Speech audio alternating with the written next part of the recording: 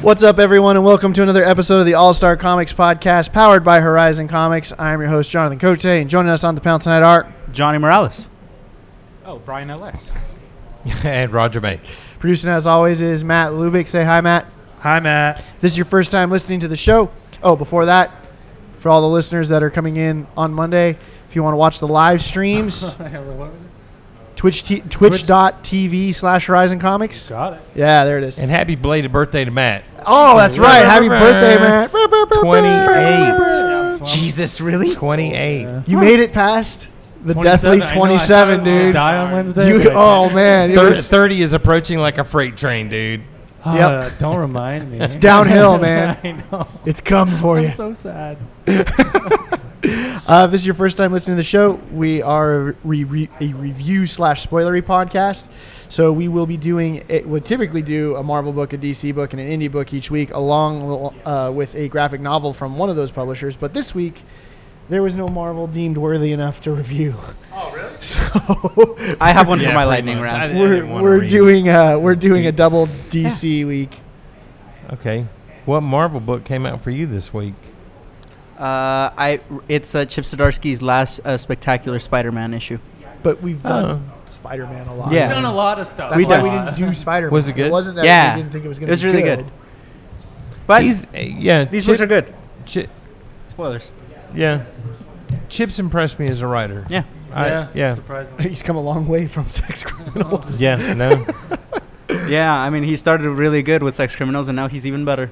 No. 2-in-1 is decent, too. He was, Yeah. I kind of wish he was writing Fantastic Four, but that's for another show. All right. Oh, I'm pretty sure we've That covered is that on several shows. That's a wild sentence you just said. You wish Chip Zdarsky was writing Fantastic Four. I know. Instead of 2-in-1, I'd switch Proof those is in the books. pudding, man. Where was I? Oh, yeah. Typically, we review graphic novel. Also, we're going to play some trivia. We will answer. I don't know if we have any questions this week. We'll check. But before we do that, Johnny, take a break real quick and tell us about the news. So, I'm going to start with some sad news. The artist Norm Brayfogle passed away a couple of days ago at age 58. He's very influential for Batman. He helped redesign Robin. He was on Batman for like 6 years. Yeah, it's a bummer. 58, not that old. Rest in peace, dude. Yeah. Moving on, we have Dark Horse is going to publish Minecraft graphic novels, because I guess Minecraft's still popular. I don't know. That boat sailed. If they were doing Fortnite, For maybe, real though, yeah. Yeah, Minecraft, I think that ship sailed. Yeah, that was like last generation's game. It was. it's still popular. It was pretty big, but I don't know if it's big enough to warrant. It's not Fortnite, but it's still big. Yeah. Yeah. No Fortnite, but it's still big. Moving on, Marvel delays the release of Extermination's final issue by 3 weeks. So instead of November 28th, it's coming out December 19th. No, they haven't stated why they made the change. That's weird. They've been delaying a lot of stuff. Yeah, maybe artists or something. Let's see. Next on is DC news, which Tom King confirms that instead of 7 issues, Heroes in Crisis, it's going to be 9. I'm pretty sure the issue that came out this week with the number of 9. Yeah. Oh, really? Yeah, it says 1 of 9. Oh, I did not know that. They updated it pretty quick. Yeah, it's because they had 2 specials planned, and they decided to just fit those specials in with the numbering. Oh, good call. Yeah. Good Yeah, call. that's a better way to do it. Moving on, so what is this guy's name? Sean Gordon Murphy. I was like, it's not Eddie He's Murphy. got a That's someone follow-up else. to White Knight. Yeah, it's going to be called Curse of the White Knight, and it's going to introduce Azrael into the White Knight universe.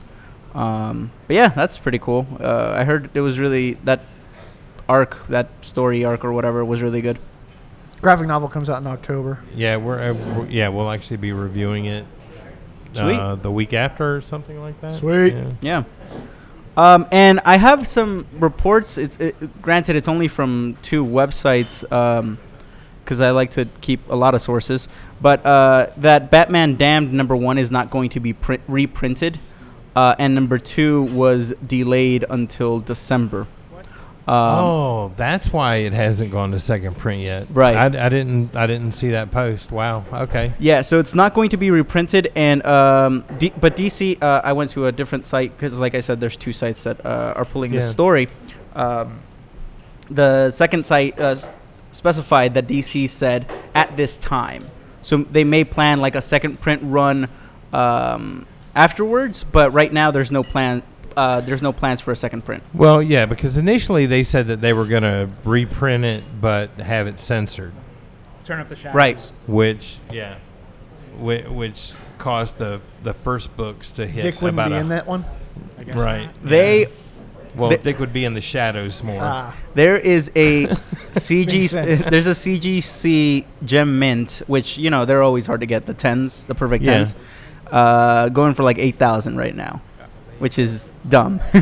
But I mean, if people will buy it, that's a $70 book right now, like raw. Which it's probably going to go up a little bit more because they're not planning a second print as of yet.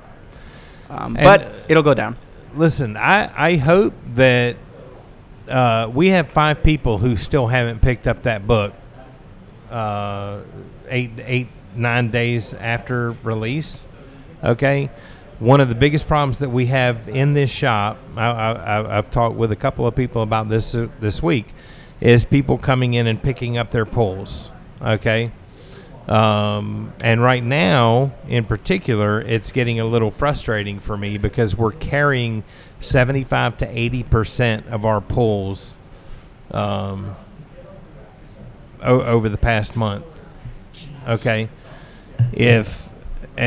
whether or not you guys that listen to this podcast are one of the 5 people who haven't picked up that book, if you don't pick up that book, I'm going to sell it, and I'm going to make a lot more money than I would selling it to you for $7. Right. Okay? Yeah. Because, I mean, this week we've had a few more people come in because I was sitting on about $600 worth of Batman Damned #1s that I was going to sell for $40. And I'll be happy to sell it to you for $40 because you pulled it. And I will honor that bargain. But if you're not going to come in and pick up your books in a timely way, I'm going to sell it and I'm going to make 10 times what I would otherwise. So I just want you to know, look, I will look out for you. I'm a good guy. But if you're not going to look out for us, then that's the way it is. Boom. Sorry, go. But yeah, I mean, get off myself. All that being said, just come grab your pull. Yeah, like don't be lazy. The week or two that Or like at least come tell them like, hey, can you stop my pull for right now? I will come and pay for these a little bit by a little bit. Like anything, really. Communication is key. Yeah, goes a long way. Yeah. Anyway, so for those people that have Batman Damned #1, if you want to sell it for like a quick buck, go ahead. But yeah, I'm pretty sure it'll be reprinted later on. And yeah, that's all the news for this week. Okay, get back to Blacksad. What's next? Okay. Do we have any questions? Matt? No questions. No questions? No sent questions. I'm so bummed. I want questions. I have trivia, but no question. Brian, Well did you have a then. question? No, I have a potential question for the giveaway. Unless you have one. That's what he was talking about. Yeah, Or yeah, that's right. His potential listener question for the...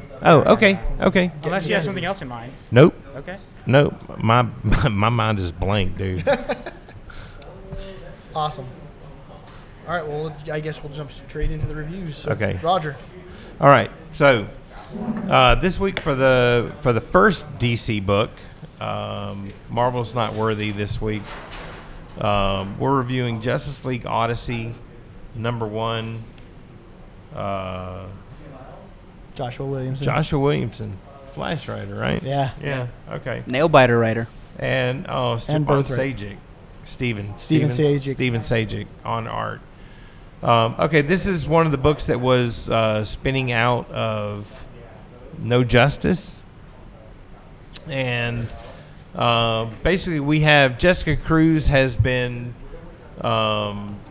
restationed to where are they at?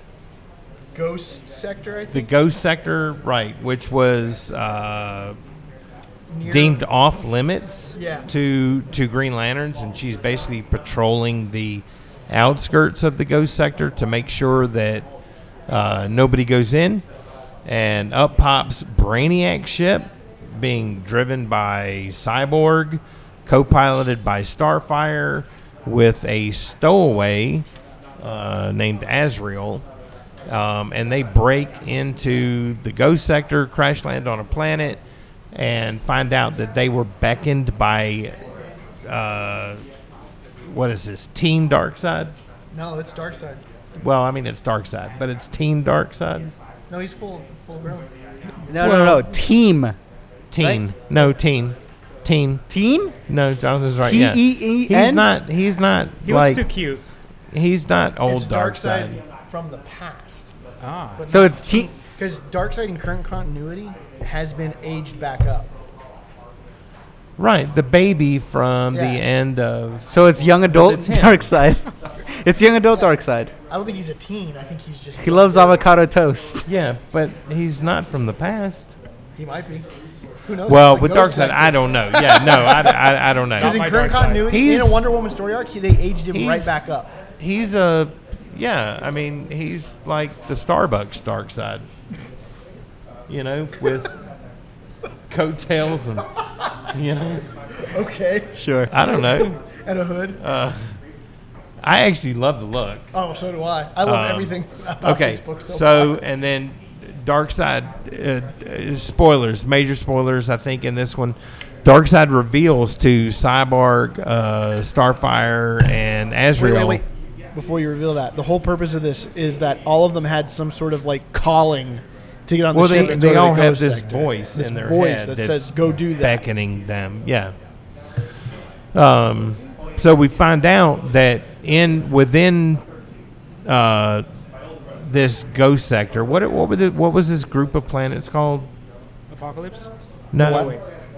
no. In this, From it was the these source planets where the old gods, the Yeah. people were praying to Wasn't the it old with gods. a C or something? Yeah. Anyway, Colo? you have these Kolu or Kolu? Something like that? I don't know. There are these planets where people were praying to the old gods. And it turns out that Starfire, Azrael, and Cyborg are the old gods that these races of people were praying to. And I absolutely love this first issue. I love the art. Sajic's art is Yes. amazing. Good. Let me say up front, I was super worried about this book because it got delayed a couple of times, which I think is understandable for Steven Sajic, you know, knowing his art. But there was a part of me that was really worried that it was because some of the pieces weren't fitting together, you know, that they didn't have clear direction or something, or, you know, I didn't know. There was never, for me, a sufficient explanation given to the delay. It just got pushed back and then pushed back. But at this point, I don't care. If this book comes out 4 times a year, I'll read it every 3 months, you know. It's the story is, for the most part, really good. There's some plot elements I think that are just contrived. Starting with Jessica Cruz being, you know, delegated the ghost sector and showing up. You know, so I'm not familiar with this character. Is she like currently Green Lantern? she's or? she's Green been Lantern. a new Okay. Green Lantern since the start of DC Rebirth. Gotcha. Yeah. Okay. And they actually did a good job because you kind of get the sense in the book that she has anxieties. Right. They mention her, you know, not wanting to leave her apartment and stuff like that. that's really But for the most part, she's overcome a lot of that, and she's a greenhorn Green Lantern. I thought Azrael being a stowaway. At first, I was like, You know that they gotta just have a Batman seems- character somewhere in yeah. there. That's I'm part like, of the that draw. just seems dumb but putting a voice in his head and compelling him to go on this path. Yeah, I thought was perfect. I actually thought, I was like, that okay, especially that since explains his a voice was lot. like, don't befriend them, just do this. Yeah. And he's kind of like, he's like, it says we should buckle up. And he's just like, kind of doesn't tell them everything. Yeah. Because he's not like he's trying to be duplicitous. We don't know why the voice in his head is saying this. He seems paranoid. Is that like his character? That's what he's like? Well, he's got I forgot the name of the mask that he wears. It's some sort of high-tech mask from Saint Dumas that like he essentially goes in sync with. Because they retconned that. Did they? Not too long ago, right? Oh, made it new? I think it was something in Detective. Where they made it a high-tech thing. Yeah. Okay. Right. It wasn't like magic anymore. It was like a high-tech thing. Yeah.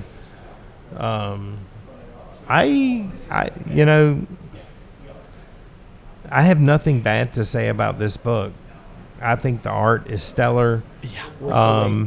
The characters, I'm kind of like, well, this is really kind of an interesting team. I'm curious how they pull them together. Right. And actually having the voice be, them all, kind of embarking on this they're compelled to go. Religious sojourn. Yeah. They're compelled to go, like you said. Yeah. And having Darkseid show up. Right. Like, I guess you're all wondering why I called this meeting. Yeah.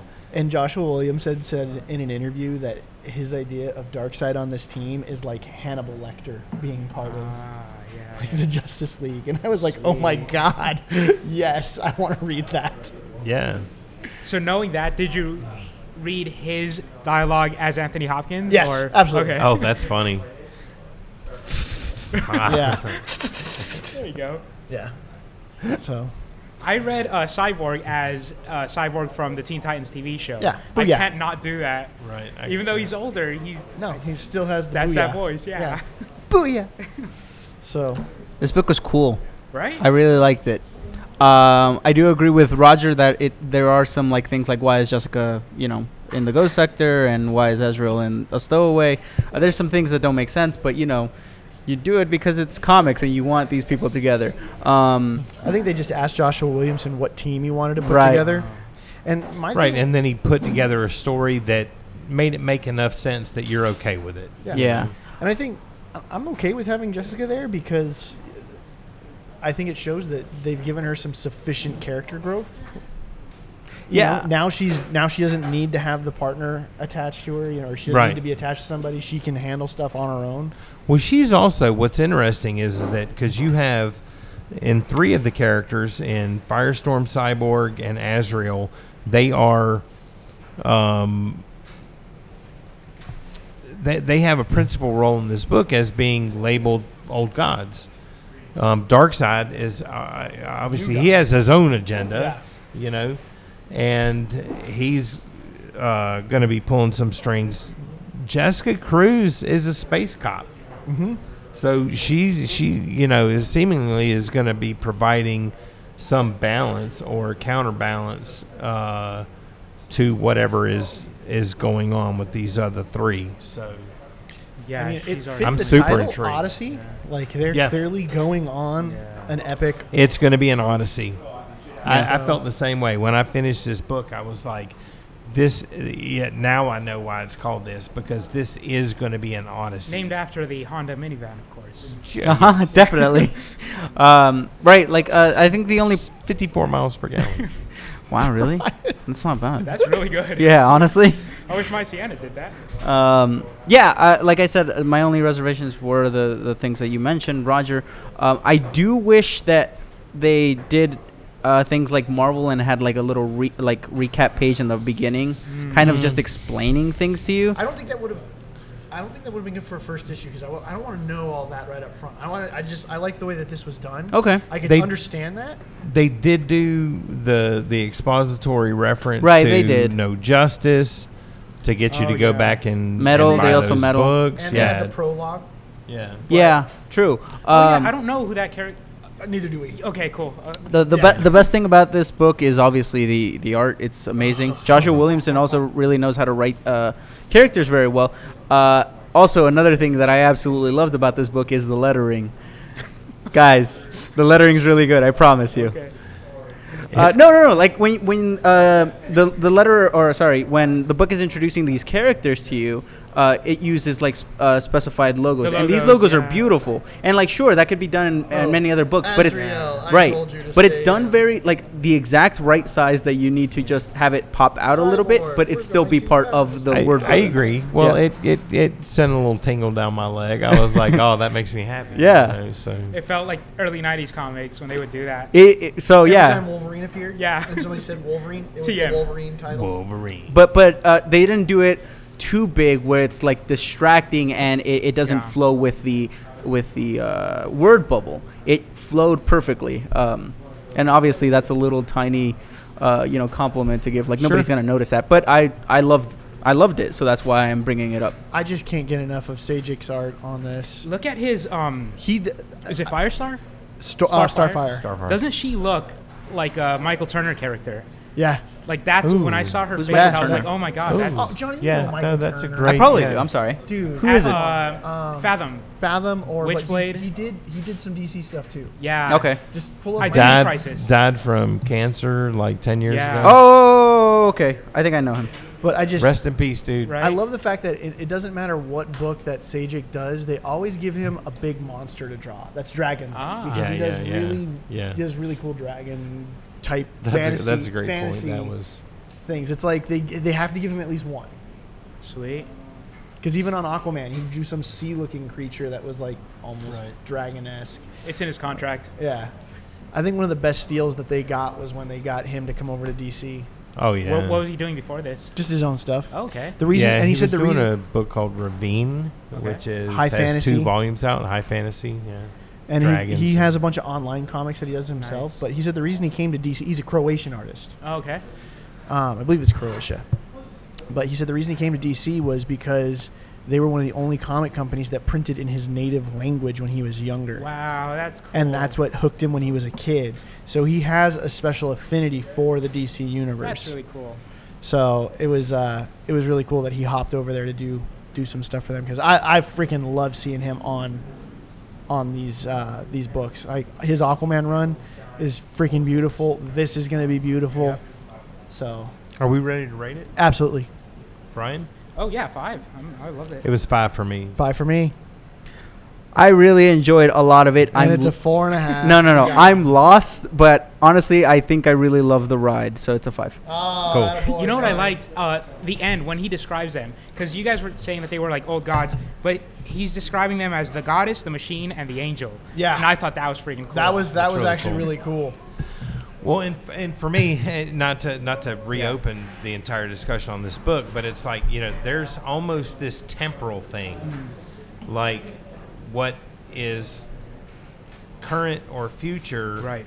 is past in this world, that they have, they've been introduced to these cultures and societies in the past in some fashion that made them godlike creatures, but they're just now coming into these worlds in the present. So I'm like, I can't wait to see how you bring that full circle. As a reader, it's like these are our mythological creatures, Yeah. Comic characters Yeah. are our Absolutely. mythology. So they're establishing like a pantheon here. Yeah. And this makes me want to get into Azrael, because Oh, cool. I just Cool. never read anything Azrael. I know about the character, nice but bro. John Paul Valley. yeah.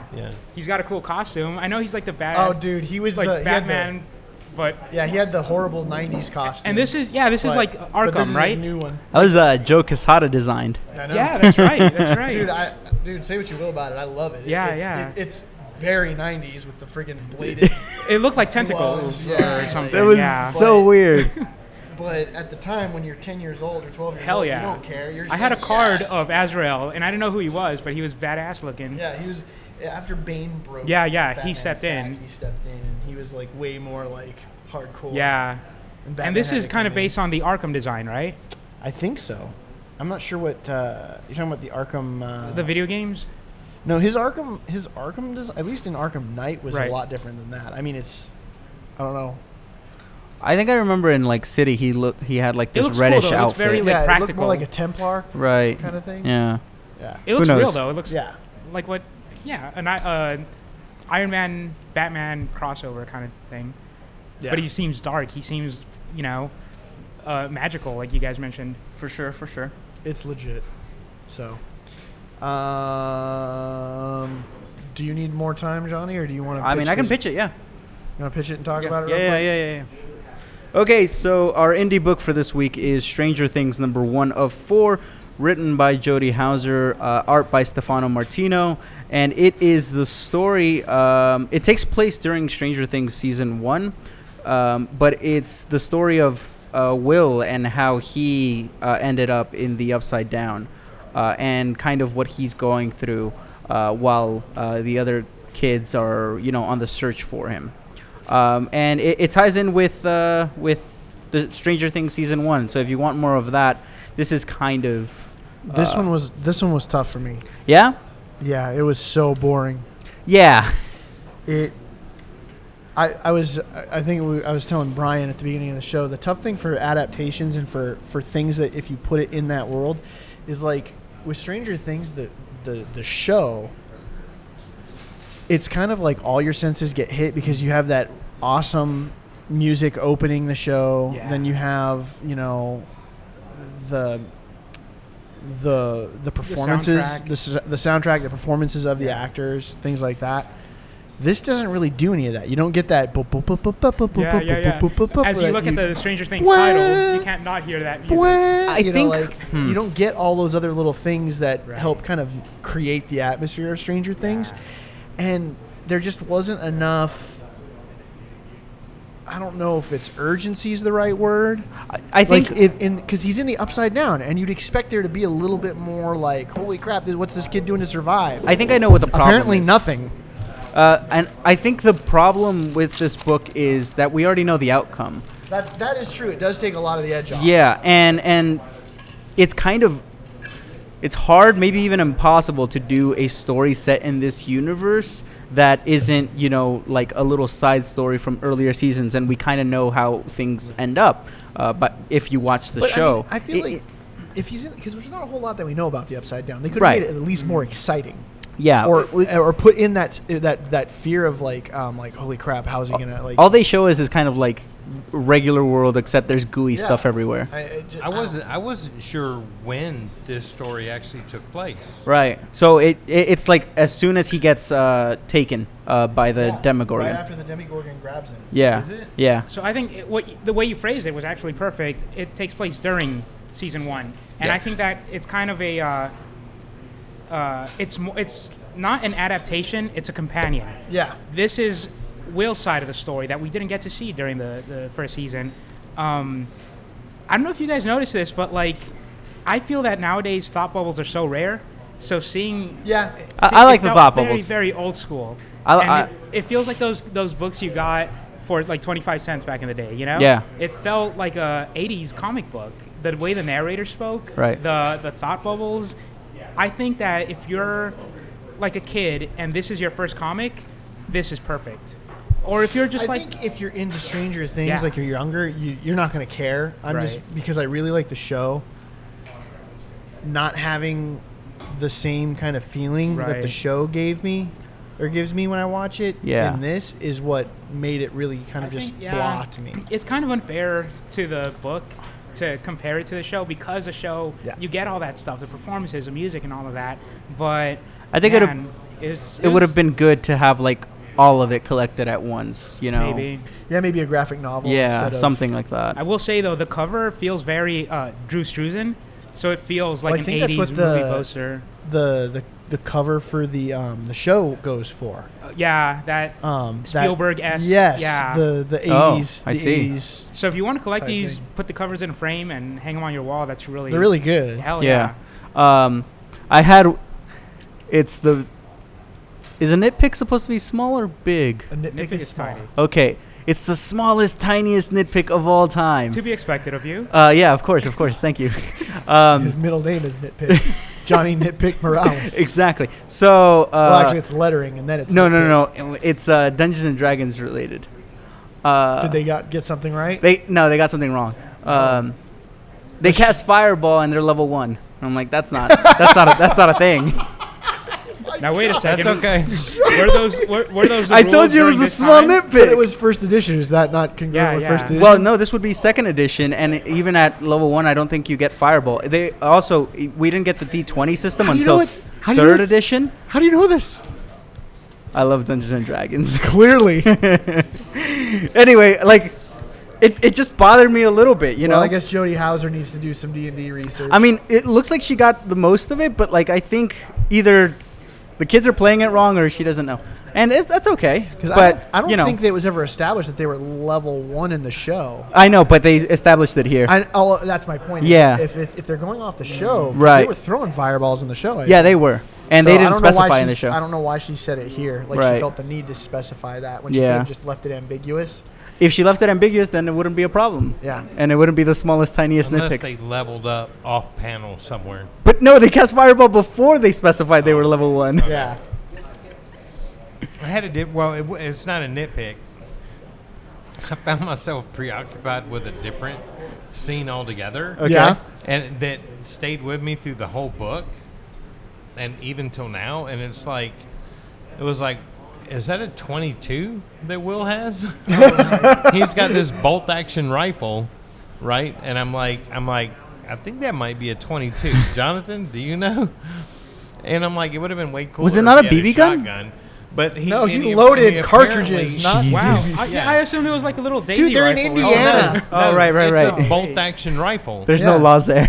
And They just go hunting, And I'm bro. like- It's a hunting rifle. Okay. I'm like,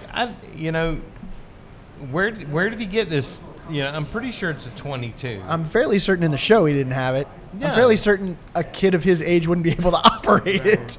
And he shoots the Demigorgon, but in the panel where he shoots the Demigorgon, you just have like this little, soft yellow light That at the end of doesn't the thing. happen. There's not. Yeah.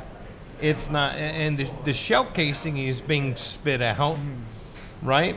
Mm-hmm.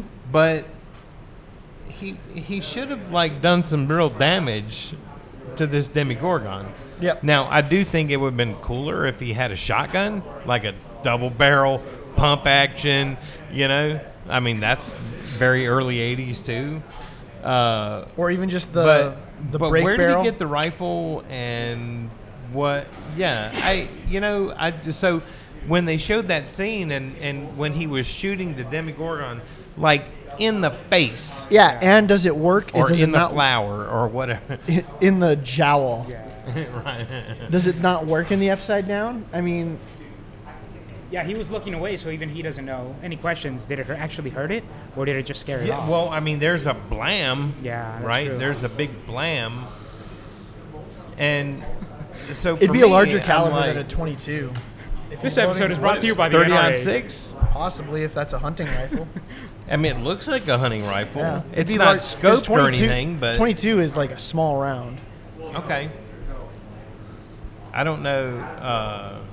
If I'm not mistaken, I could I be mistaken. don't know. I don't know my rifles, but There was a lot of I gun don't know my and D&D guns. talk in this review.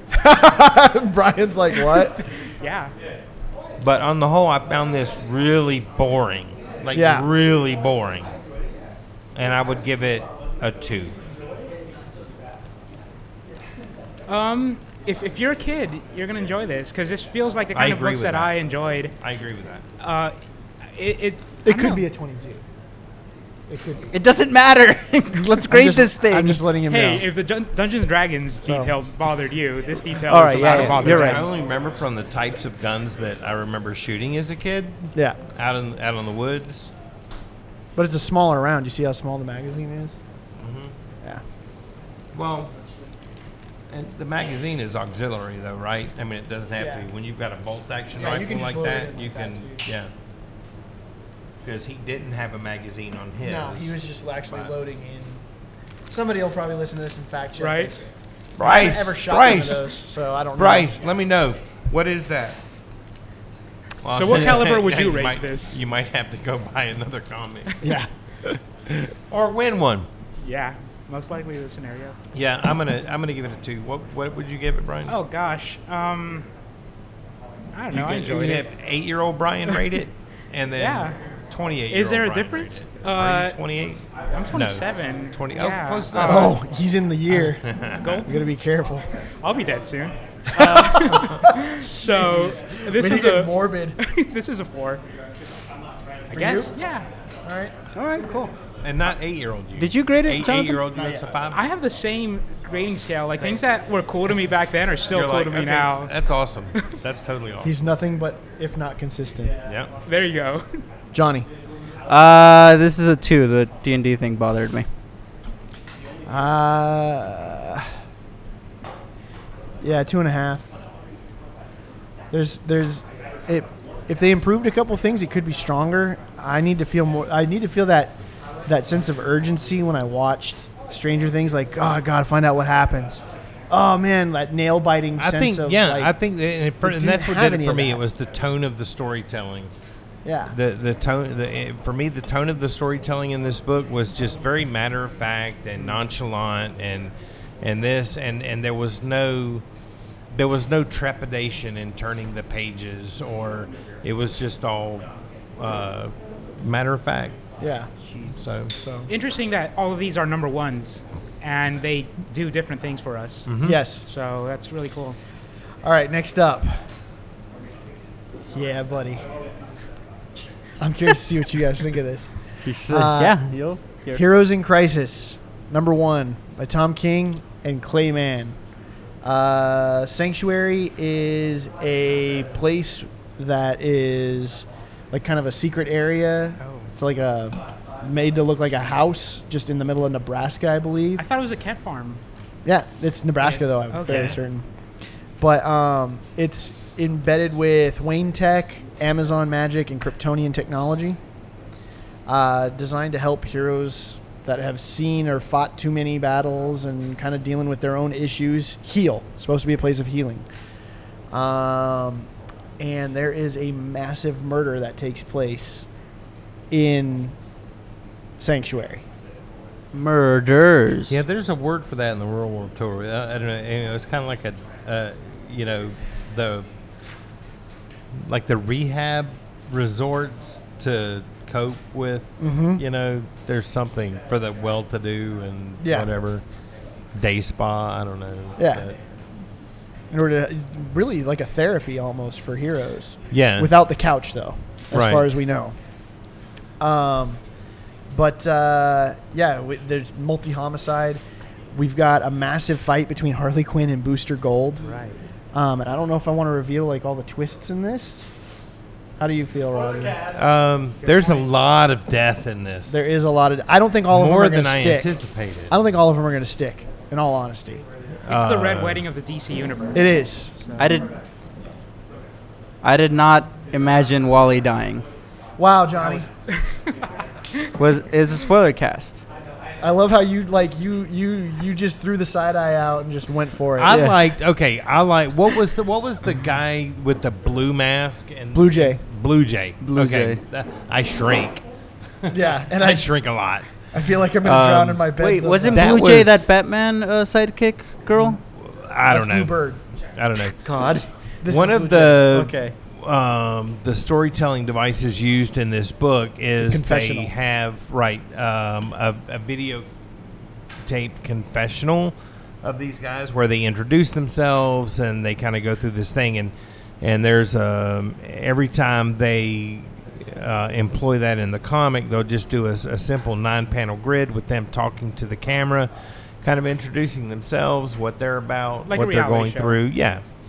And in this one part, you're introduced to this guy Blue Jay, and like within the next, I think it was the very next panel, you have these crows picking at a body in a field. Yep, and it's got. And his I'm mask. like, that looks like that dude's mask. Yeah. And you look at it, and you're like, that is that dude's mask. And I'm pretty much that's his insides that the crow is pulling apart. Yeah.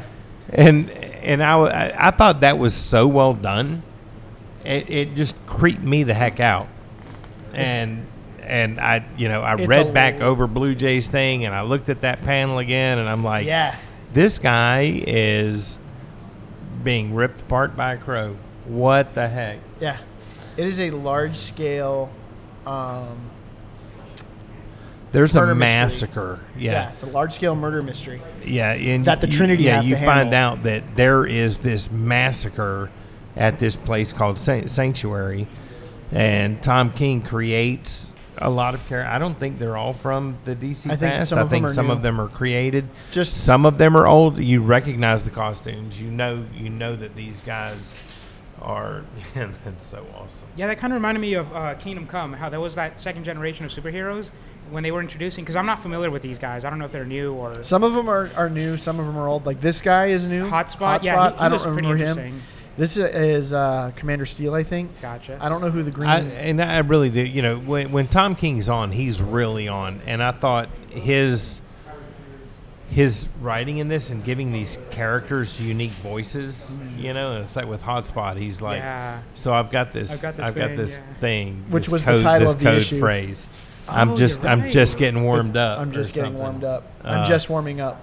And I don't know. I found it endearing, you know, where, you know, you have a character that you've never met before in any comic. You have absolutely no baseline for any type of relationship with this character, and by the end of these 9 panels, you really feel for this guy.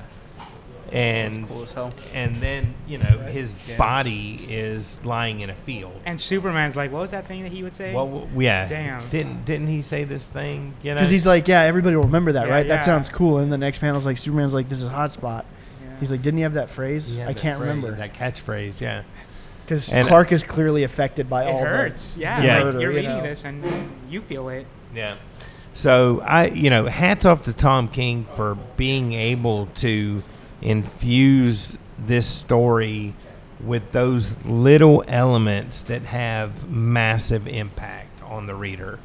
I think it's a real talent. And the opening pages, I want to say real quick, the first 6 or so pages with Harley and Booster were phenomenal. Because this has to be very much about Booster and Harley. I think they're going to be mainstays throughout the entire. Do we want to spoil kind of their whole thing throughout this, or should we leave that for the readers? I mean, I pretty much spoiled everything. I'm okay spoiling it because it's actually set up for the entire story, because you get the sense that both Booster and Harley were at Sanctuary. They were at Sanctuary when it went Harley down. Definitely was. But they both because have a she different has the recollection. video. But, right. Booster, at the start, he's at some diner. Harley shows up, at the window, comes in, orders some pie. And starts having this conversation with Booster, and then they get into this just nasty fight. Well, it's one-sided. It's one-sided. Booster doesn't want to. attacks him. He doesn't want anything to do with it. He takes her, to 20,000 feet. Well, probably not that high, a couple thousand feet, to try and get her to stop. But that's a great scene. Usually the opening is. I'm not a fight scene kind of guy. Like when I'm watching a movie, it's the part where I check my phone. When I'm reading a comic, I'm all about that. when I'm reading a comic, it's like, okay, yeah, they're punching each other. She's having her pie. She grabs the knife and she starts stabbing him with it, and it's intense. Like, Dude, let's take this moment to just talk about how great Clay Mann is. I was just about to so mention. Dude. I feel okay. So I wrote down. Dude, look at how demented she goes. She Look goes from at- being super hot to utterly crazy. Look in at her like 2 expressions. pages. Like they feel like they're traced photographs. That's how expressive they are. They're I agree. so like that looks like a real person's face, Yeah. And he may have Maybe. What I would love to see, Clay Mann, if you're listening, I would love this.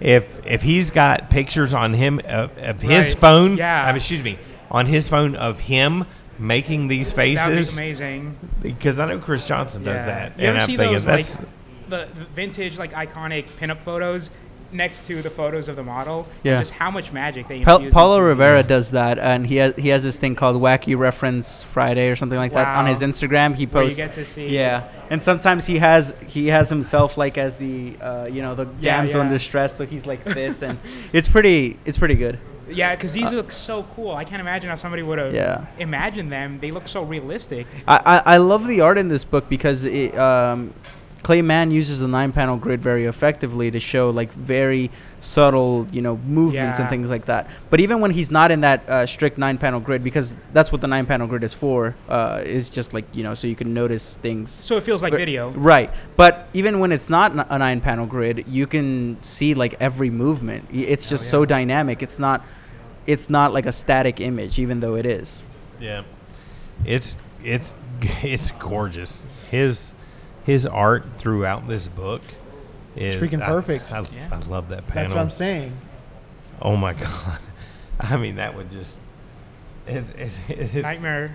Yeah, it's terrifying and hot. Yeah. I mean, it's just Then the Trinity. yeah.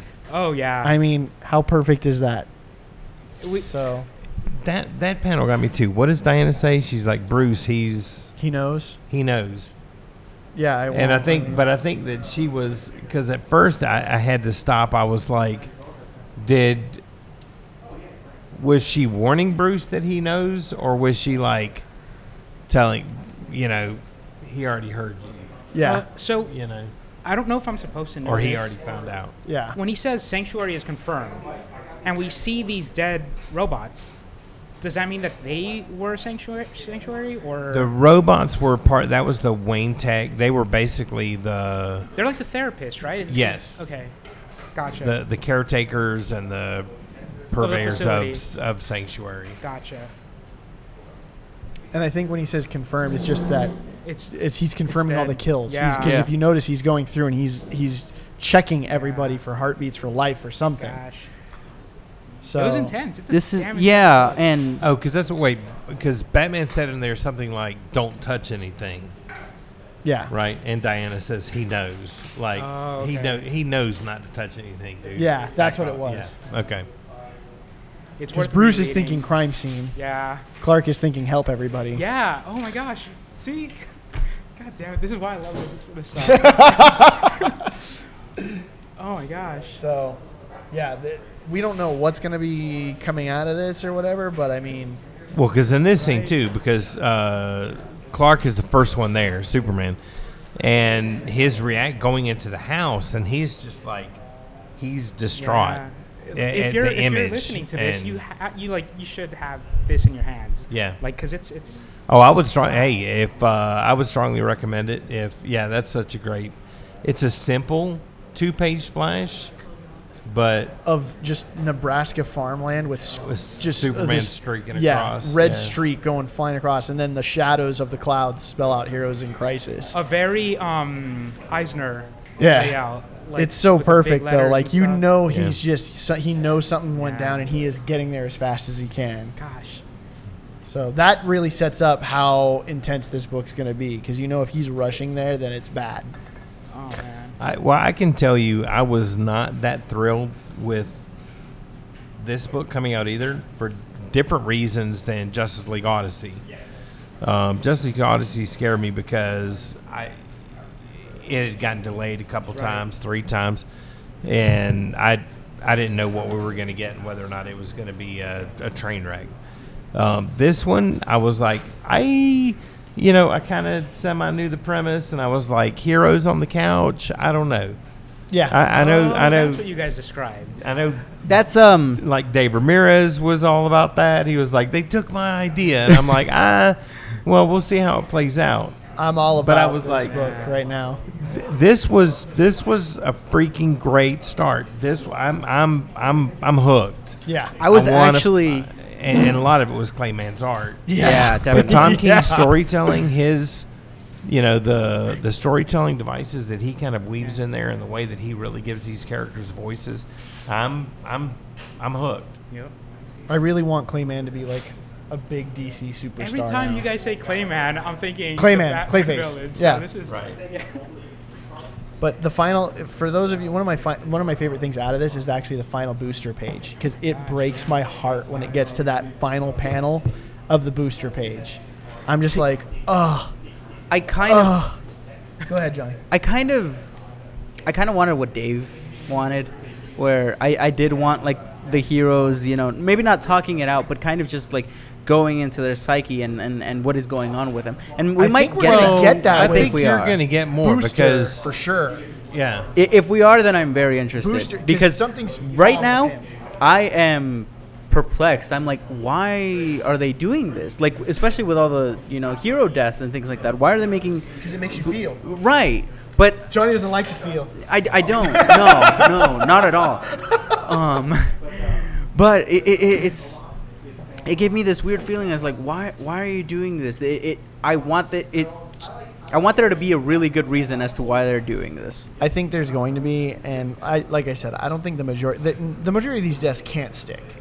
Yeah, you're right. There's so many of these heroes that are killed are functioning in other books right now. Yeah, I thought like Wally was connected to the Manhattan thing or whatever. And they literally just brought him back. Yeah. And he's a primary, character in the Flash title with Barry.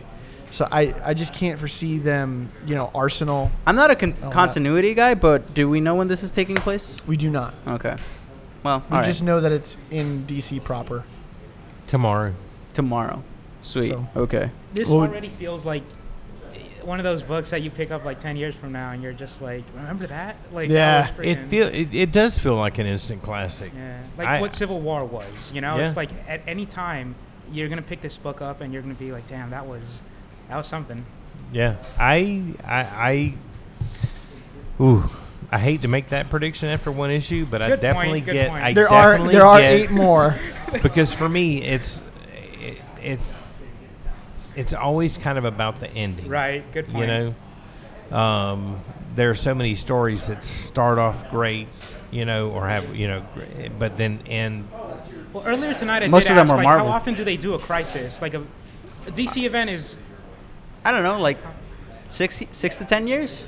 right? It feels like every half decade they do. The last proper crisis they had was Final Crisis. I would say every decade. Yeah. Because it's been Final Crisis was probably around 2008. Yeah. Yeah. Yeah, around But there. Identity So- was 2005, right? Was it? Yeah. Yeah. So Yeah, but if you varies. average Yeah, it it out and you go, But 2 because different you have- crises also.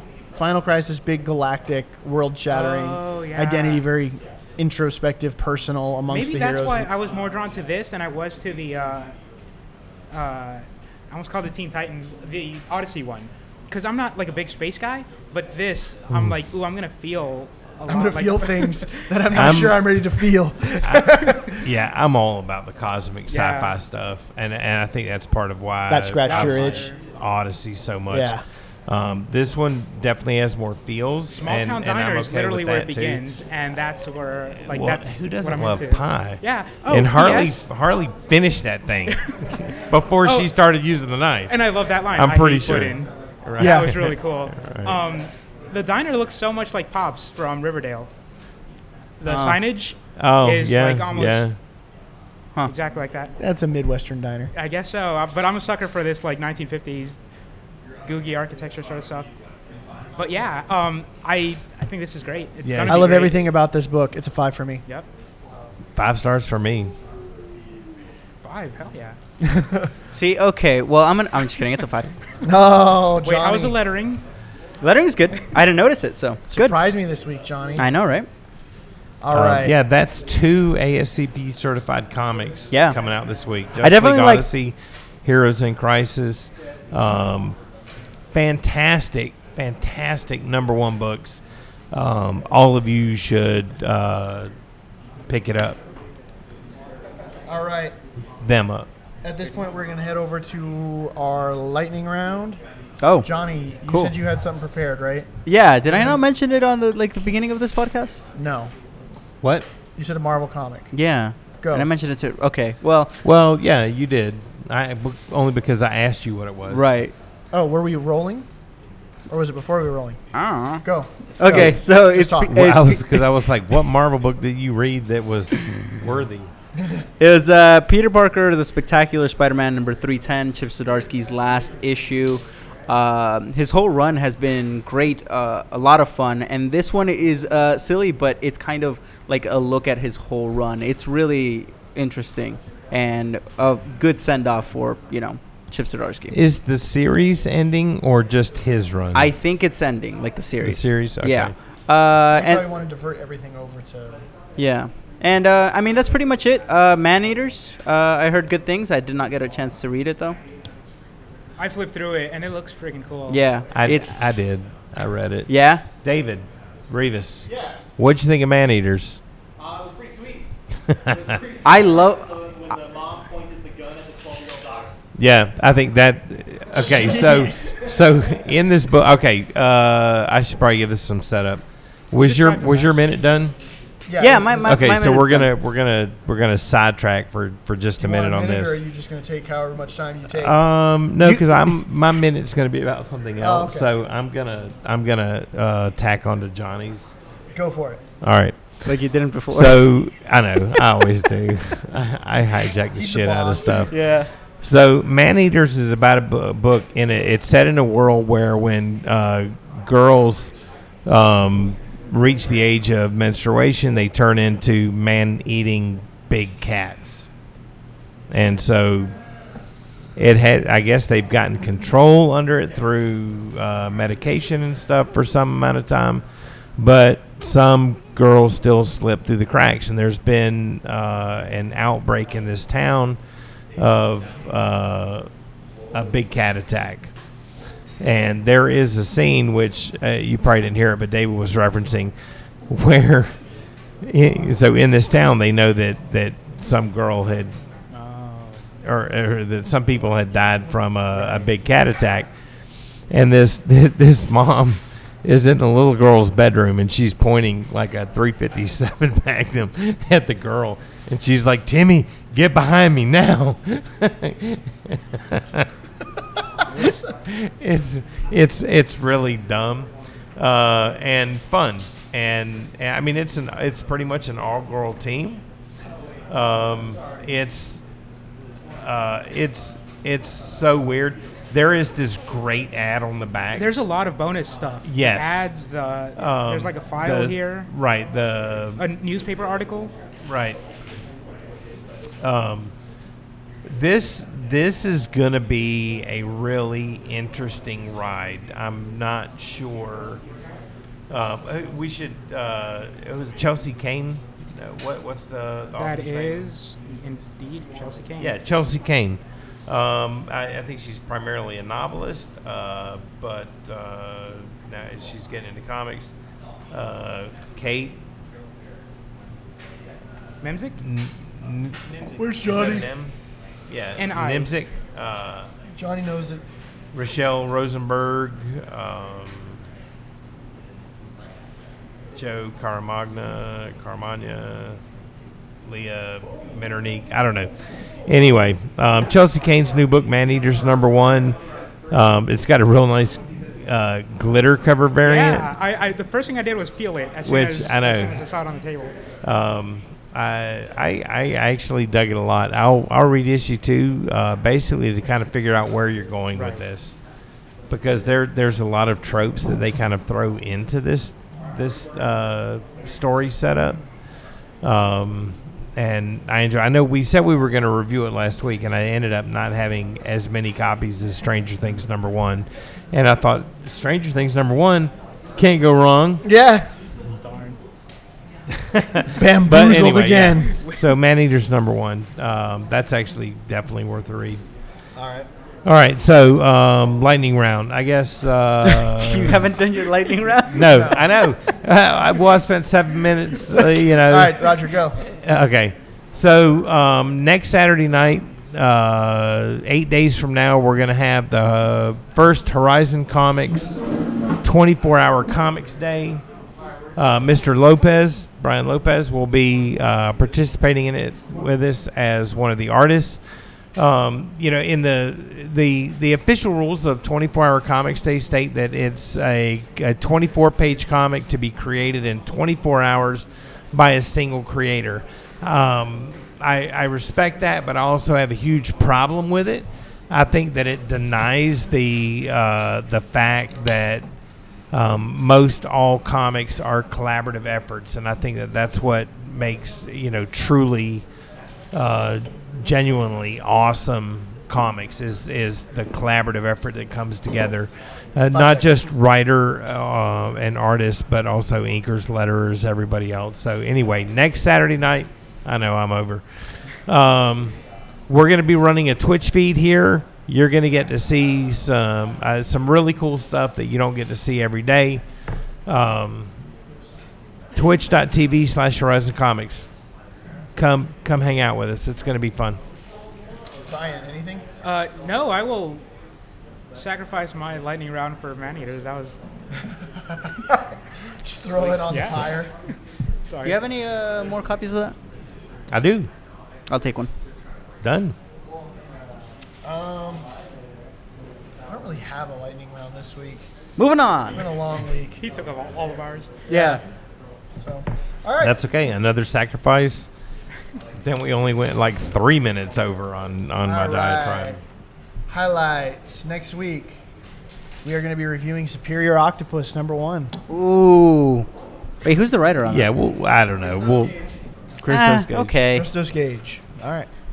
He wrote a lot of backstories during Slot's Spider-Man stuff. You mean we're not reviewing Typhoid Fever Spider-Man #1? No. But it sounds That's a title. so not like a good title. Yeah, okay. All right. What about Black Magneto? I was Is that like down. a I was down to 70s, review like, that, but exploitation X-Men Black type. Pretty sweet, right? Magneto. No.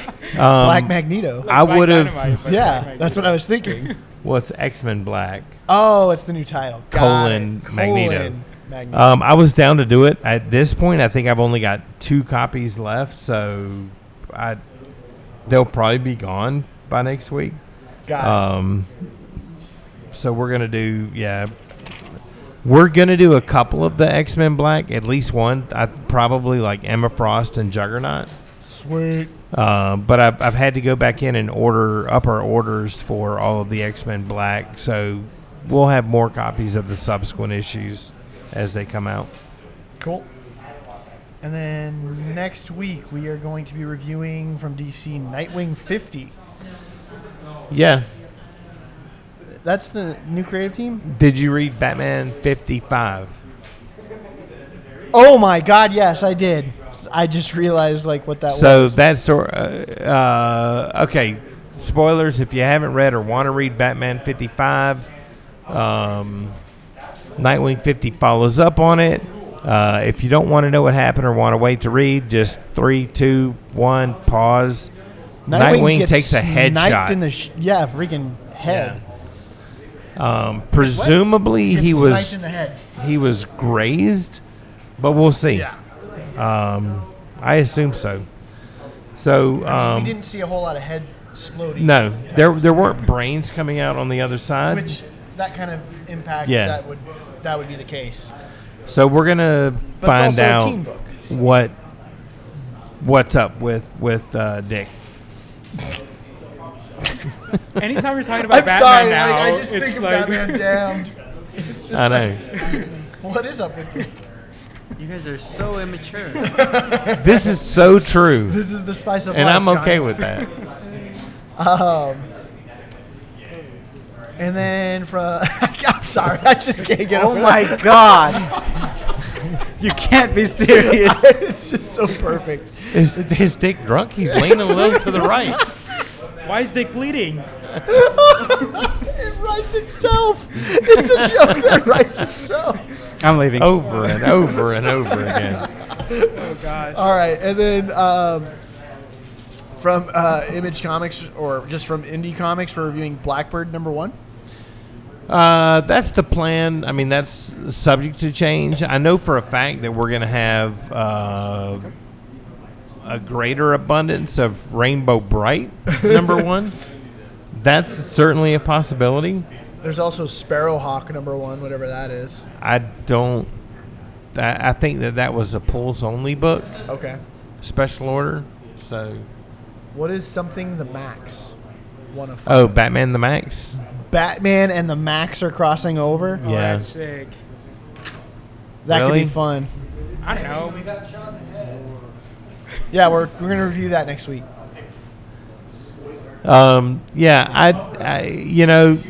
As always, the list is subject to change. I'm not, again, I wasn't a 90s comics kid, so the Max is total. I look at it and I'm like, Weird teeth. yeah. Yeah. No, not my thing.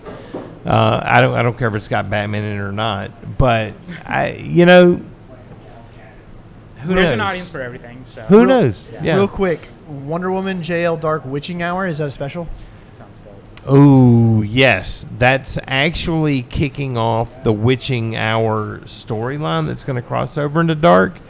That might be a very real possibility. I didn't get Matt. I'm going to blame you. I know.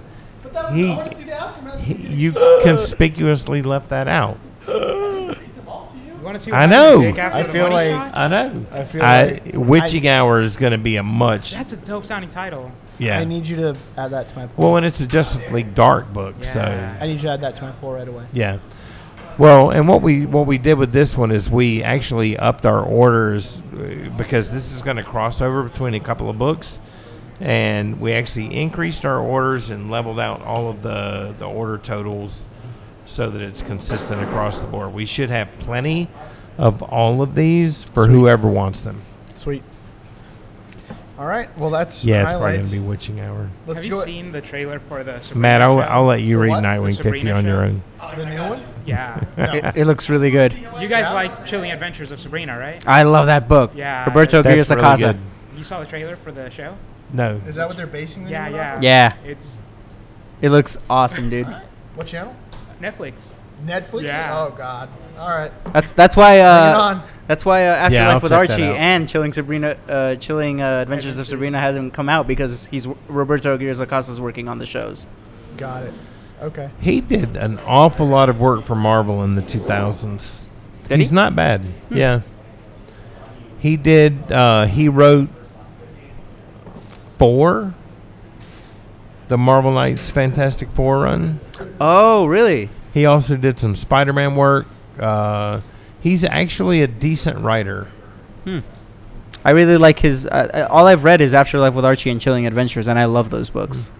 He's done a lot of Marvel work. Check it out Yeah, maybe. because it's pretty good. Let's hop over to our graphic novel. Oh, sweet. All right, we have a special introduction this week that Brian has prepared. Awesome. Okay, so if you guys will just indulge me for a second and just close your eyes for a little bit. Imagine yourself in the maybe mid-20th century. You're gathered around a late model AM radio. You just tune your station to KHAD. And through the static, you hear a voice coming in, right? And that voice screams at you. He's like, get this and get it straight. This ain't your average talking animal story. This is a world with crime, corruption, conspiracy, and the one cat that'll get to the bottom of it. That's right, I said cat. A black cat named John Blacksad. That we follow through 3 yarns. Somewhere within the shadows, a Hollywood homicide, Arctic Nation about racism and false righteousness, and Red Soul, set during the Red Scare, when you don't know who to trust. If you like film noir, hard-boiled detectives, and Pulp Fiction, this is for you. But if you came expecting Zootopia, then buddy, you're in the wrong place. So that is my pitch for Blacksad. Dude, I think that's like the best most pitch ever. accurate. Yeah. That's a great pitch, dude. What did you guys think? I freaking loved it. Once I I got love rolling it. into it, it hooked me. How long did it take you to Like get 2 there? pages. Were you Same. thrown off by the talking animal No. aspect of it? All right. What threw me off was how mature it was. Yeah. Yeah. I was like, oh my gosh. And then like as I went in panel by panel, I was like, oh my gosh. I'm And, pretty. like, I'm I pretty. was know. into it. Yeah, I'm pretty sure. Yeah, I imagine furries. I think would be very into Oh, hell it. yeah. Jonathan. this might be the book to Johnny's turn a you Green into it for Jay, a though. read. I don't have a Right, name, so right. you're the one that's a Green Jay, Johnny. Yes, definitely. Well, I know, Brian, you had mentioned that before the show, and we were talking briefly with Arthur about it, and it's like, yeah, no, she shouldn't seem that hot to me. It's a dog or cat woman. Yeah, it was. It's funny, but kudos to the artist, artist. Oh yeah, sorry. The writer is Juan Diaz Canales, and the illustrator, I believe it's pronounced Juanjo Guarnido.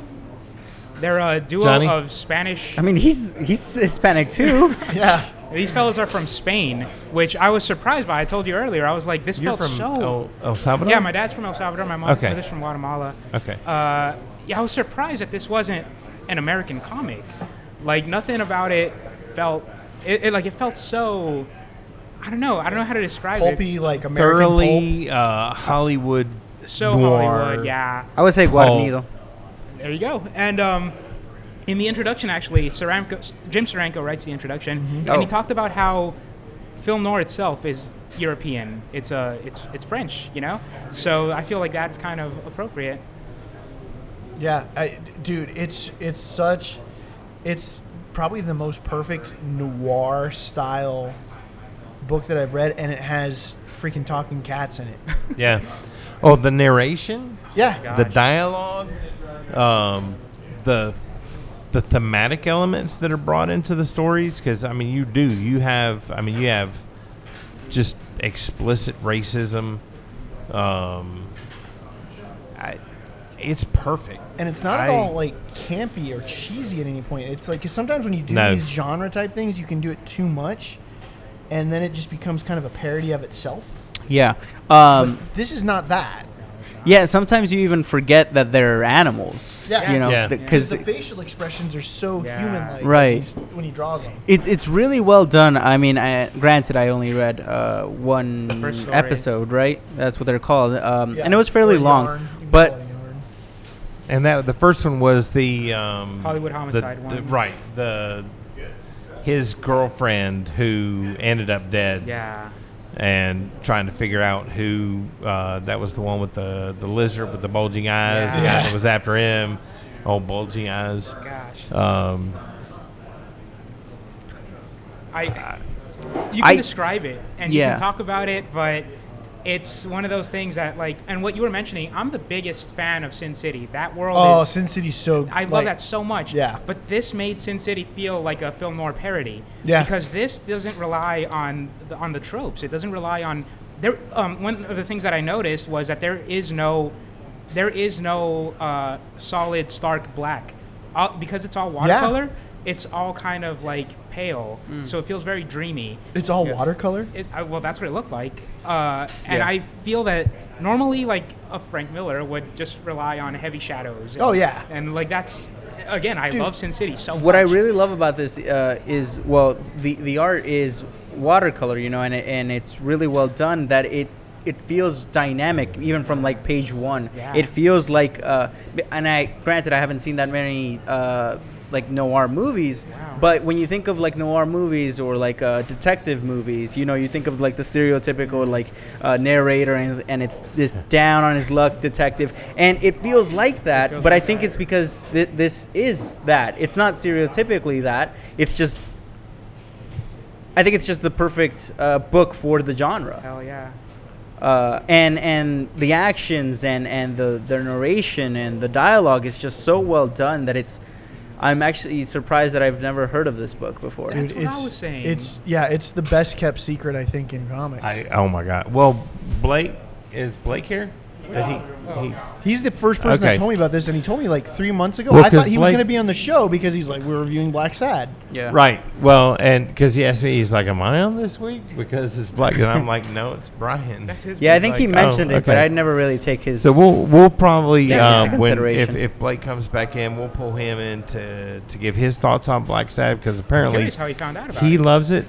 Honestly, it was probably a conversation with him that I had that made me order the book, because we've had it in stock before. It usually sits on the shelf for a while and then it'll sell. but I hadn't had it in a while, so I went ahead and reordered there's 3 different volumes. There's another story called Amarillo, Okay. and another one called A Silent Hell. Oh man. And both of which we have in stock. But when I got this back in, and I looked through it, and I thought of you, Brian, and that's why I went ahead and scheduled this book, to be reviewed with you, just for the art alone, without having read the story, because it imparts, these emotions. Oh, you turned right to the sex scene. Golly. That's funny. That it's one of those stories that just kind of pulls you in, and even each of the stories stand alone and do that. And the racism, the just blatant, So story 2 racism is about it's about a town that's like. And there's no time frame for this. We don't know when exactly this takes place. Blake. Could be any time between the 40s and the 60s. Blake. And it feels very much like that. Like it captures that, which is why I was surprised. And yet because it's almost the timeless. American experience. Okay, I'm gonna have Blake sit in for me for just a minute so that he can talk about Blacksad also. Right. Okay. You got it, sir. First of all, how did you learn about this book? Well, how I learned about the book, Oh, God. I have to plug another YouTube channel. There's this guy called Matt Draper that does video essays, and he was doing a video essay on Blacksad, and I was like, all right, I'll check it out because this format's pretty good. And he described this, and so immediately I got the digital of it, and I read it the first night I got it. I mean, the way he was describing it, the panels he was showing, I'm like, is this really a comic? And it's beautiful, man. I mean, it's taking the art form to like a new level, like especially like people who grew up with Disney cartoons, they get this like adult level, you know what I mean? And it's just beautiful the way that like this. It's Zootopia after dark. Yes, it's Zootopia like before Zootopia was a thing. Yeah, that's a perfect description. It's Zootopia after dark. Yeah. I mean, but what I love is like you have this Zootopia noir. right, like on this page. That sounds dope. Right. I wish Disney would do that.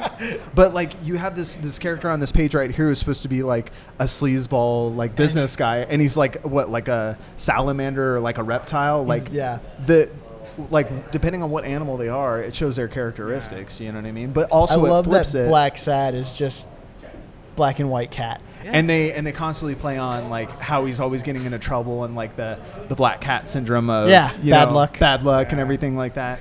I don't know if this one gets to the whole. Do they do like the Black Panther Party thing? Yeah, that's on the There's a second book where little there's- piece of it. That's another Does great it come back sequence. into it? Well, there's a part where he goes, where like he encounters them for the first time in a store. And he's like, "What? This isn't enough." Yeah. And So then they he's even like, talk "You about put like mixed one race and fleck stuff on like that. me, and I'm gonna end you." And he's got the gun on him. Exactly. Like just moments like that are just beautiful. Like whether like how it talks about. It reflects things that happen in our society, the way that he did it. You know what I mean? This team, like, they get each other. You know what I mean? These gentlemen are on point. They flow together well. I mean, I can't say enough about this book. It's just beautiful. Like, every panel is gorgeous. One of the things I like is how the main character is constantly just in the middle of it. Yes. Like, he's constantly being tugged, like, multiple directions. And they do that really well. Because, sometimes, like, in, like, a story like that, it's real easy to kind of be like, oh, he's clearly going to do this, or he's clearly going to... And it's just like... John's, like, kind of not sure what to do either through the whole thing, and he's navigating it with you. Yeah. Before we started recording, you said something about the endings, about how... Just the bad luck endings. Like, he's not allowed to have a happy ending. And I like, feel never like gets the girl. That's so true. In each one of these, he has a potential love interest. Something always ends up happening. Never gets her. But what I love about the story... Very noir, though, Yeah, right? it's Like, absolutely. the detective never actually, like, gets... And gets how the you girl. mentioned, like, he's in all these situations.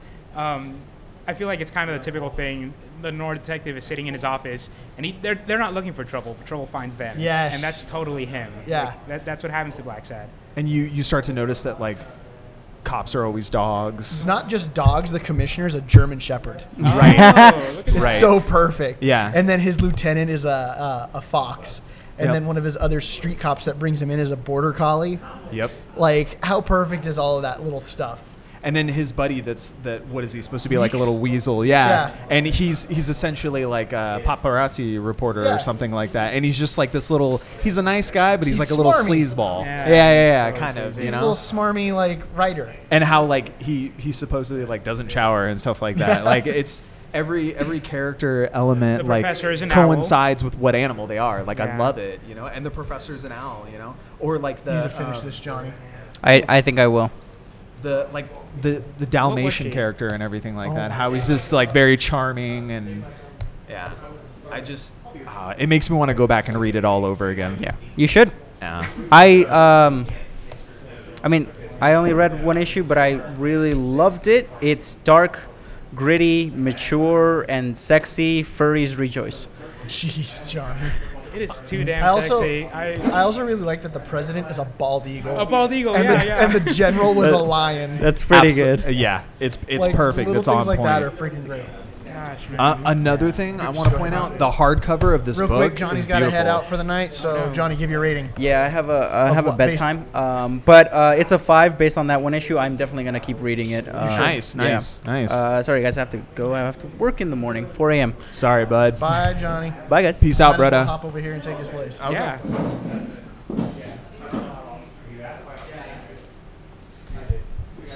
And playing the part of Johnny for the rest of the episode. Hey guys. Did I call it or did I call it? 10 o'clock. Yeah. 3 minutes. I don't know what you're calling, but I yeah. called it. Yeah.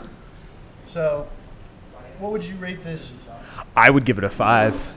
Brian? Hell yeah, it's a 5. I think Roger? Absolutely a 5. Yeah. Absolutely a 5, like they said. Did Johnny rate it Johnny before he rated went it out? before- He said a 5. Oh, nice. The speaking of hot cartoons, this artist was part of the visual development of Atlantis, and he was the lead character animator on Helga, who was like the femme fatale in that movie. Yeah. So that was pretty cool. That's right. Yeah. That's very cool. I love all the little in-between stuff. Yeah. Oh my gosh, there's so much to find. Like in one of the things, the business signs, it said Hammett, a nod to Dashiell Hammett, the creator of Sam Spade of Maltese Falcon, played by Humphrey Bogart. Yeah. So that was like, Dude, I get that stuff goes so far over my head But because that's what I I'm just talking don't. I about. don't retain information. I have a feeling if you search through like the majority of this book, you're gonna find Easter eggs. there's political posters in the racism story that tie into these characters, and like everything, like the backgrounds are so elaborate. It's amazing. I mean, the Arctic Nation, that's great. perfect. Yeah, That is. yeah. And like with the With Red the Scare. snowflake, The with Red the Scare was snowflake awesome. as the swastika. And they literally have a Black Panther in the Black Panther Party. Like, come on. That was incredible. You Yeah. know? And there was like a Black Boar or something like that too. And it was just There was like it was any goat animals or that had yeah. that had black fur. Yeah. Damn. But yeah, It- Well, the I like assassin is a crocodile. the white Yes. tiger. But Got- he has some redeeming qualities what was towards his the name? end. You know what I mean? Which one?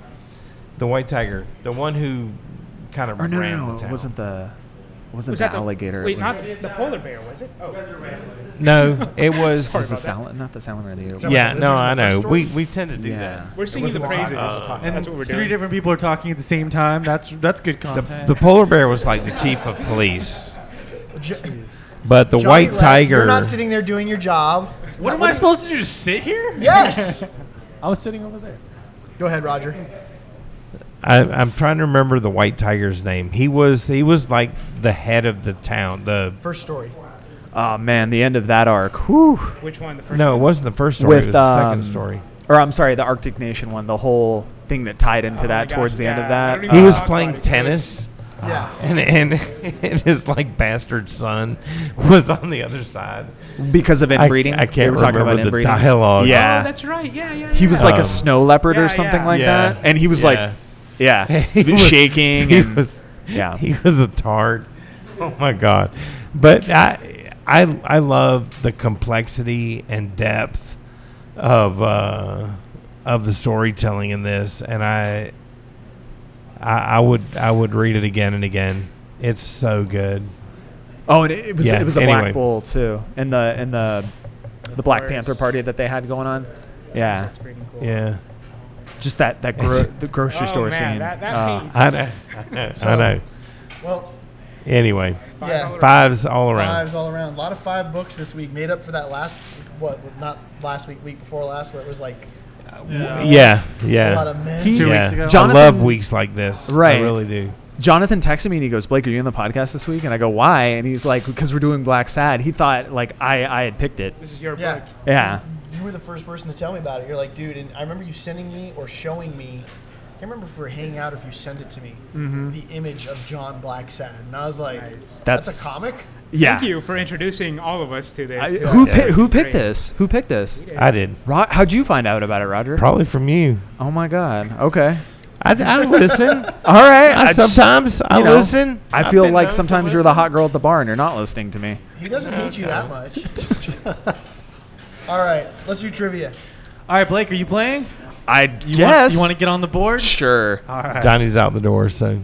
Okay. I will get on the board. All right. So again, with trivia, please send any trivia questions you want to stump the panel with to contact@allstarcomicspodcast.com. Send me a question with 4 multiple choice answers, and please note the correct answer so I don't have to get it wrong like I did a couple weeks ago, or go Google some stuff myself. All right, and then if you know the answer, you go last. If you don't know it, you go first. That's the rule, so you don't spoil it for anyone else. Or blurt it out like Jonathan did the first week and lost a point. So we're going to go from there. Now I've lost a point. No, you could have had it. You're like, I could have had that extra point. I was screaming at my computer last week when you guys didn't know about Comic Sans. Oh, yeah? You knew that? I knew that. Yeah, that was a good one. I just need to go with my gut. All right, but for the winner for last week's trivia, what was the question? It was a Larry question. Jonathan? First time thought bubbles were used in comics. Right. On what date did the first word balloons appear on a comic strip? There you go. And it was something like March 1952 or something. October 25th, 1896. Yes. 1896. So Bryce, I was close. Good job, Bryce. You're the only one that wrote in with the correct answer. So Bryce won the trade, right? In the to answer that question, you should be 1800s. Listening to University. Yeah. Good plug. Sometime Larry's gonna shoot me. I swear to God. I think I want to say like 1820. That sounds old enough. For what? I trust that. I'm covering myself a little bit. Somewhere. That's a Larry question. Yeah. That's a Larry question. We have a segment at the end of the show called Multiversity University where Larry has been taking us through like the history of comics, and it starts going way back to the farther Victorian back. area. That's such a surprise. So Bryce won the trade, right? Is that right? Yes. Okay. Good job. Thanks, Bryce. For writing in. Was that this week's one? No. For last week's. Wildstorm. Yeah. Oh. And then for this week's Wildstorm. Bryce, you're in for a treat, dude. Let me know what you think of that, Bryce. This week, thank you, Jason Previtt. I'm using your question. We're going to see if we can stump the panelists here. Okay, so according to Jason, longtime G.I. Joe writer Larry Hama had a figure sculpted based on his likeness. What was the figure? Was it A, Tunnel Rat, B, Budo, C, Quick Kick, or D, Mainframe? Who knows it? Jonathan knows it. He's going last. All right, Brian? Was that in the Toys That Made Us?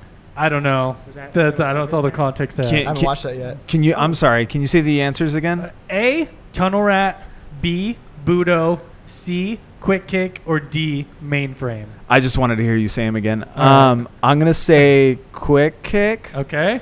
Brian? Mainframe? Roger? A, Tunnel Rat. Jonathan? C. Quick You Kick. think it's C, Quick Kick. The answer is A, Tunnel Rat. Is it? Wow. Roger's got the on the board. point. Yeah, right? All right. Thank you, Jason. Those are all G.I. Joes. Really for insightful names. writing in with that question. If you guys want to send in a question, contact allstarcomicspodcast.com. Label it trivia question, and if you have answer to the listener question Roger is about to give you, write into that same place and answer it. Label it trivia answer. So thanks. And playing the part of Roger this week is Brian. I was gonna use that Dashiell Hammett thing. Oh, but you know what? Talking to the mic. When I was reading Blacksad, the voice I imagined was Fred McMurray, and Fred McMurray is famous for he had 2 big starring roles. One of them was a 1940s film noir where he plays an insurance salesman. The other one was a 1960s comedy where he plays the boss of a company with a very scandalous affair. What were the titles of those two movies? Clean that question up a little bit. Fred McMurray is very Fred McMurray is very famous for starring for big roles in two movies separated by 2 decades. What were the titles of those movies? There you go. That better? Yeah. Ouch. That's a very specific question. Yeah, totally. Okay, don't forget to give us anything is Googleable. Yeah. Google, yeah. Well, last time I did mess up really bad with my question, so I do apologize. That's why I was like, make sure you shout out to that Rocketeer pen. Oh, thank you. The Rocketeer, my bad. Oh, nice. And I think that's it, right? That's all for trivia? We're good. That is it for trivia. So, I forgot to check reviews, but if you guys like what you're hearing, please rate, review, subscribe, like, and share. It helps us out. If you want to go above and beyond, you go to patreon.com/allstarcomicspodcast. $1 gets you the episode early. $3 gets you the Multiversity University episode drops all at once. And $5 gets you origin story, and then up from there you get special sales, mystery boxes, things of that nature, right, Roger? Yes. As I said just a couple minutes ago, stay tuned to the end of the episode where you get another clip of Multiversity University with Larry. I believe he is going through the Silver Age at the moment. I can tell you the episode right now. Yeah? Flash of Two Worlds is coming up. That was last week. Ooh. Flash of Two Worlds was last week, guys. Was it? Yeah, Are you there sure? You go. Yes. Brian. This week is JLA.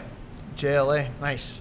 So if you want to keep up with all the updates for the shop, you can like Horizon Comics on Facebook and follow at Horizon Comics on Twitter and Instagram for all of the new releases and newly restocked books and graphic novels that come in each week.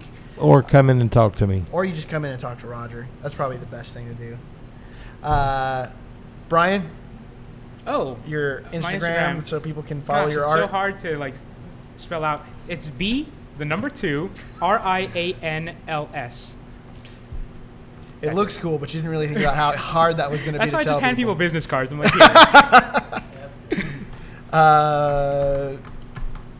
Matt, the Hydra 55. Hydra 55. That's St. Jonathan, Twitter and Instagram. Thank you guys. He doesn't get to. He's not officially on. Yeah. Rude. SWAT Cat 86. How dare you? Have a good week, guys. We'll see you next time. Adios.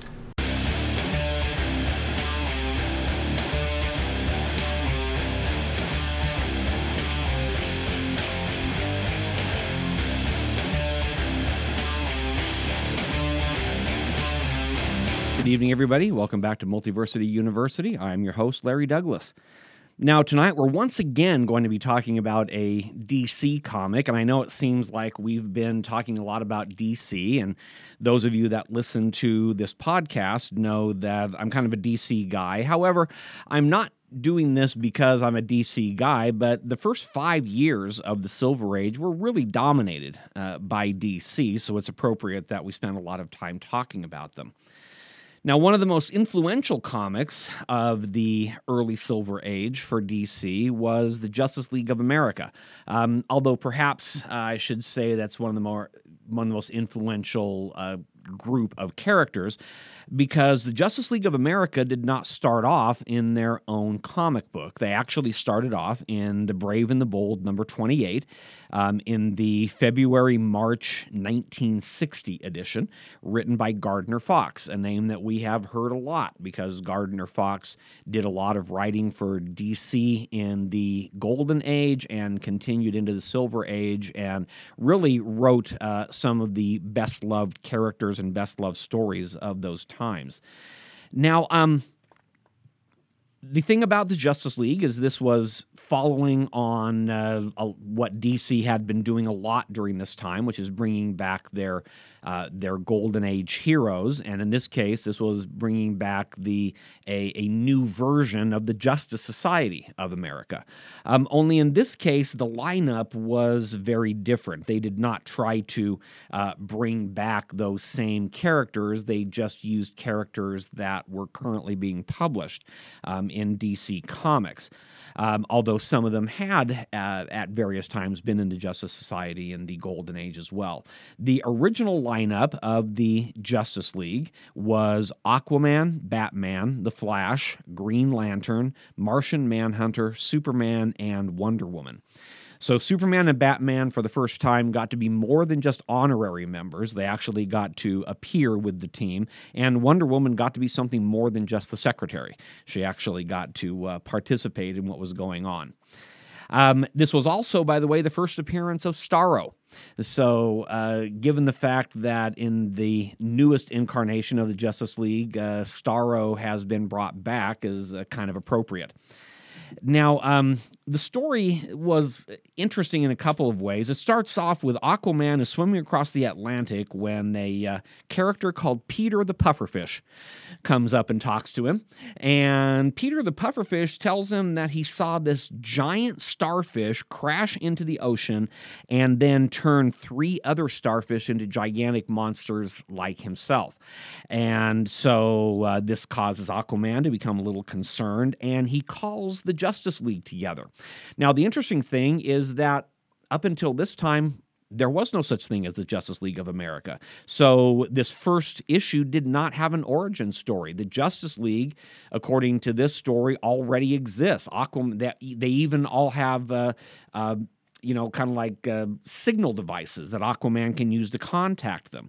And when he does contact them, they assemble at their headquarters, which is in a cavern somewhere. And again, the headquarters already exists, so apparently the Justice League has already been active.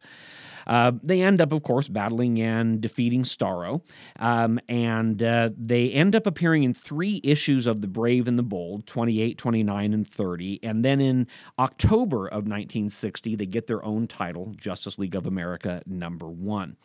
However, even in that one, there's no origin story. In fact, there actually was no origin story for the Justice League until issue number 9.